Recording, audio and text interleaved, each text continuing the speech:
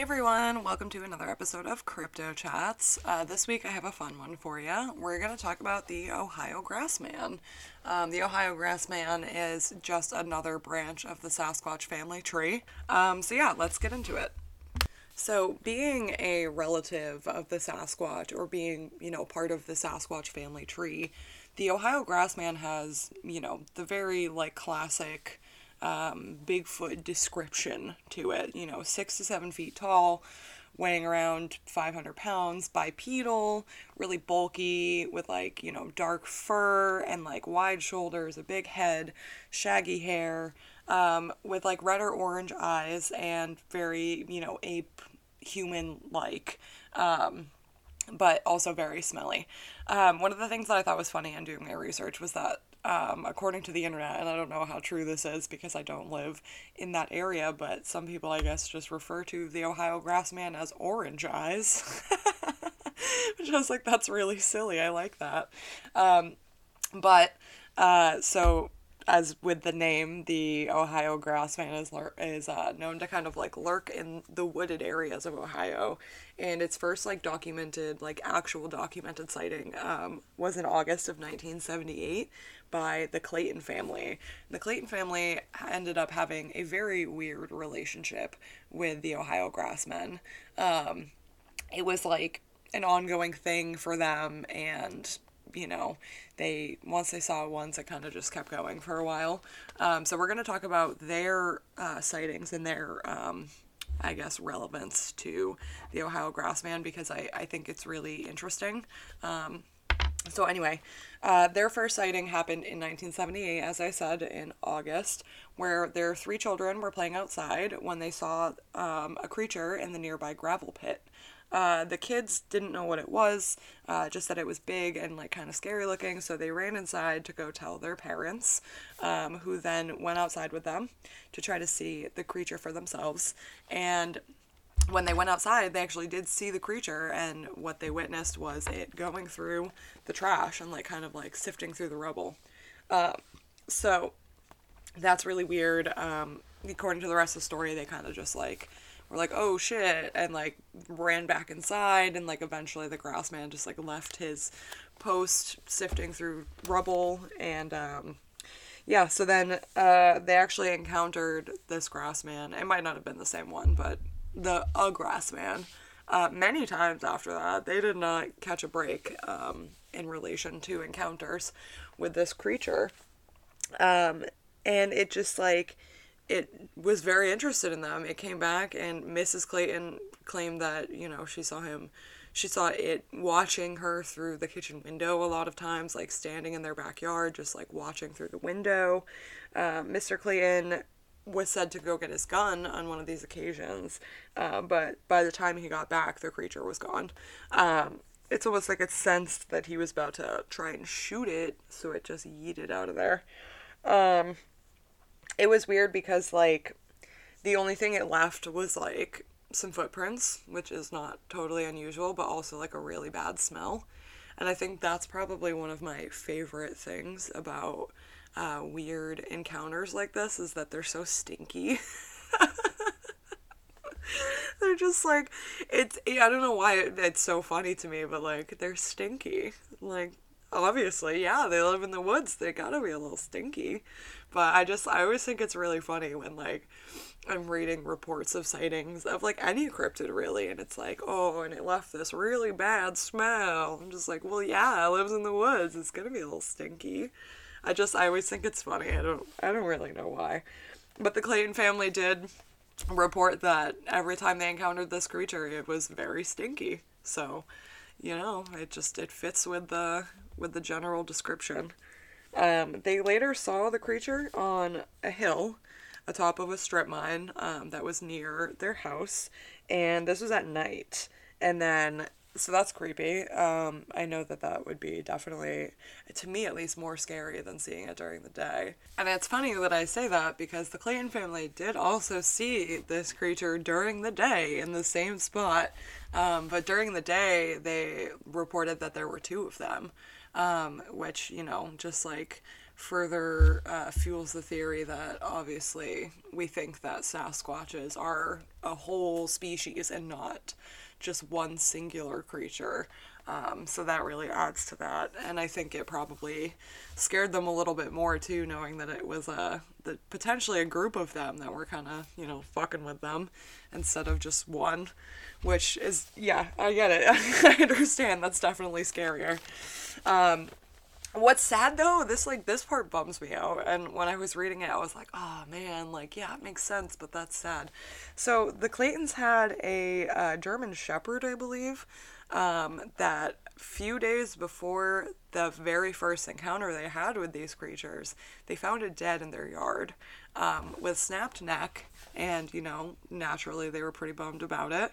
And after all of these encounters with this creature, they kind of put two and two together and were like, oh shit, I think this thing killed our dog.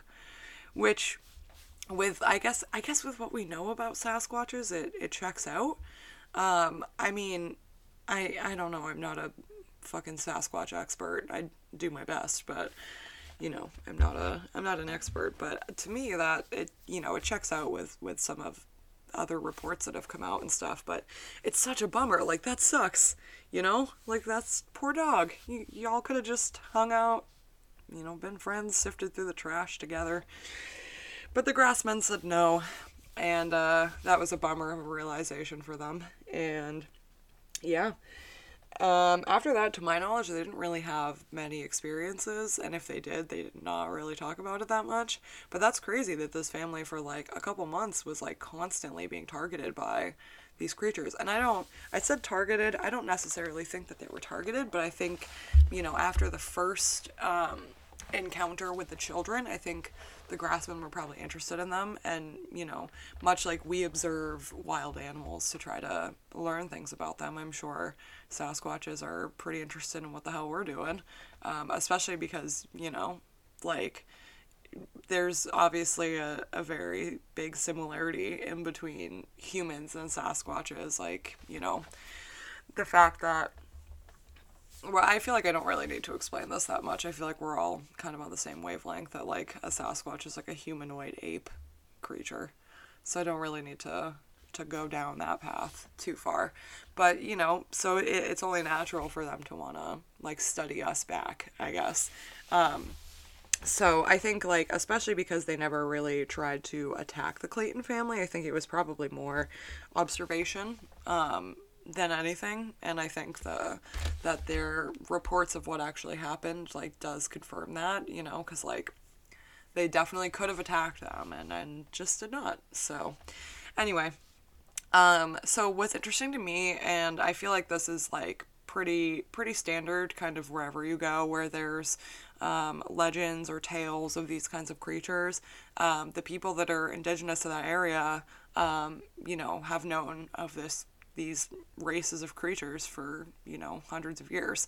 I think that's kind of just how it goes because, they were here first, and it just makes sense for them to know what was hanging around before we discovered it. And so the indigenous people in this area of Ohio specifically have lore that dates back to the early 1700s about the Grassman specifically, except in their lore, they're called wild ones of the woods.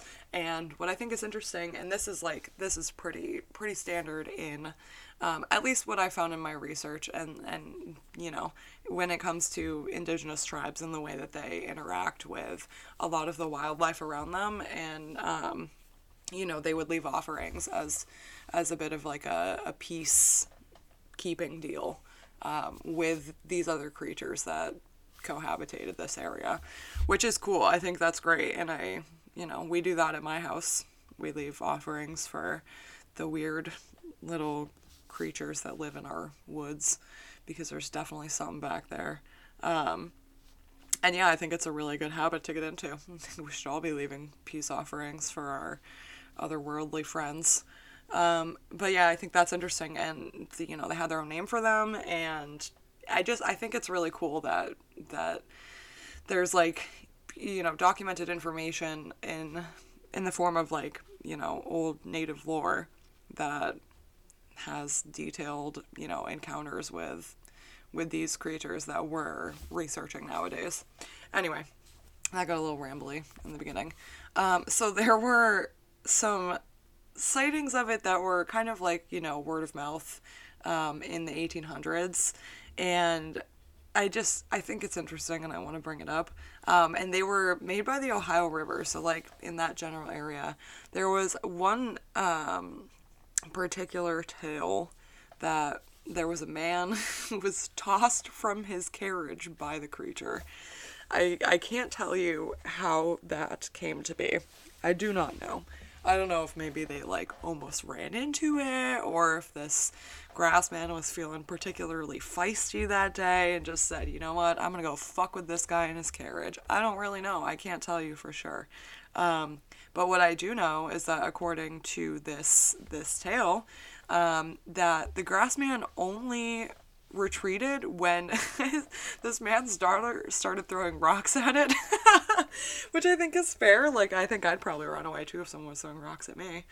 But I guess, like, it does kind of make sense because when in my research, like, one of the things that, there's like a million different family tree branches in the Sasquatch family tree. And I think that, there's a lot of regional Sasquatches, and then there's, ones from different countries, and we've got a lot of that type of creature roaming around, and, since there's so many variations of it, like, there's going to be different temperaments and different dietary habits, and, there's differences amongst all of them. And one of the things that I learned in my research about the Grassman, which, I mean, this might not be true. It might be true. I don't know. Again, I'm not a Sasquatch expert, so I cannot tell you whether or not this is for fact. But it's that the Grassman was said to be very aggressive, like very aggressive, which is, that taking that into consideration and some of the other reports and, like, things that I've talked about today, it's like, yeah, so that Grassman was feeling feisty when he, yeeted that man from his carriage, which is fair. I think that's pretty funny. But then with the Claytons, it's like, it didn't attack the Claytons. It went after their dog, but it did not attack the Claytons, and it just kind of observed them and had plenty of opportunity to actually, attack any of that family if it had really wanted to. But yeah, I mean, I think that's super interesting, and I don't know, like, I oftentimes say that I would definitely love to run into one of these creatures out in the woods, but truthfully, I don't know if that's real. I don't know if I would actually like that. I think in theory I would, but in practice, I think I would probably be really scared. The other really interesting thing about this specific cryptid is that there have been samples of feces and hair that have been collected and analyzed by the Ohio State University. But as what is, usual with cases of, like, Sasquatch-like creatures, is that there's no known match to any animal that we know of. So I feel like that's kind of how it always is. And, like, I'm sure if you were to, like, super, super analyze that DNA and, like, actually look at the DNA code, you would probably see that it's, one or two off from an ape or even a human in either direction. But that's interesting because I feel like that seems to be the case every single time.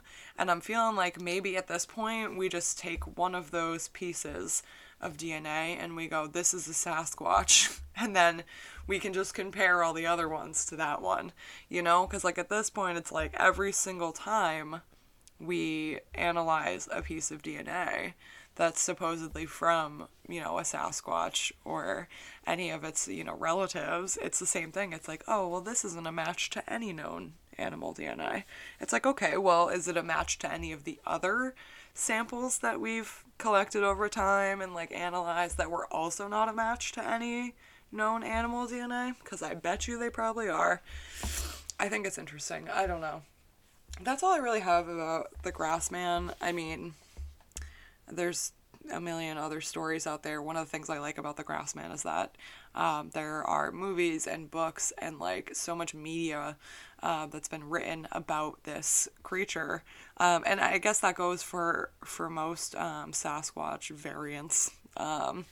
Is there's a lot of media surrounding them. So I think in the description of this episode, I'm going to link a couple books that I think are really cool, that I have read that I really like. And yeah, so hopefully you guys will read them if you would like any more information or any of the intricacies of investigating these kinds of cryptids. And yeah, so I will wrap up this episode. I will see you guys next week. I hope you enjoyed this 15-minute long rambling about the Ohio Grassman. And I will see you guys next week. Thanks for listening. Bye.